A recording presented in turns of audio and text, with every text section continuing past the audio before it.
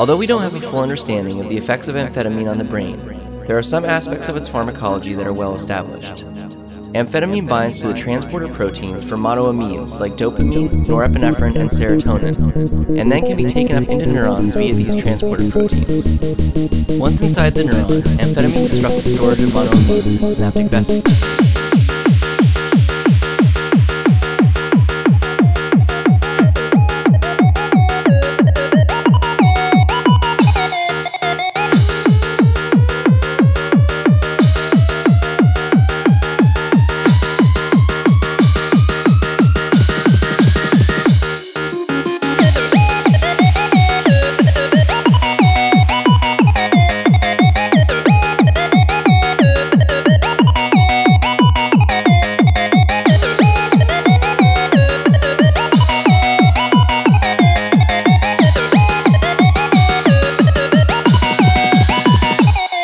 Through a mechanism or mechanisms that are still not fully understood, amphetamine is then able to cause the monoamine transporter proteins to run in reverse, leading to the increased release of monoamines, especially dopamine and norepinephrine, and increased levels of these neurotransmitters in the synaptic cleft. These elevated monoamine levels can have various effects on different parts of the central nervous system.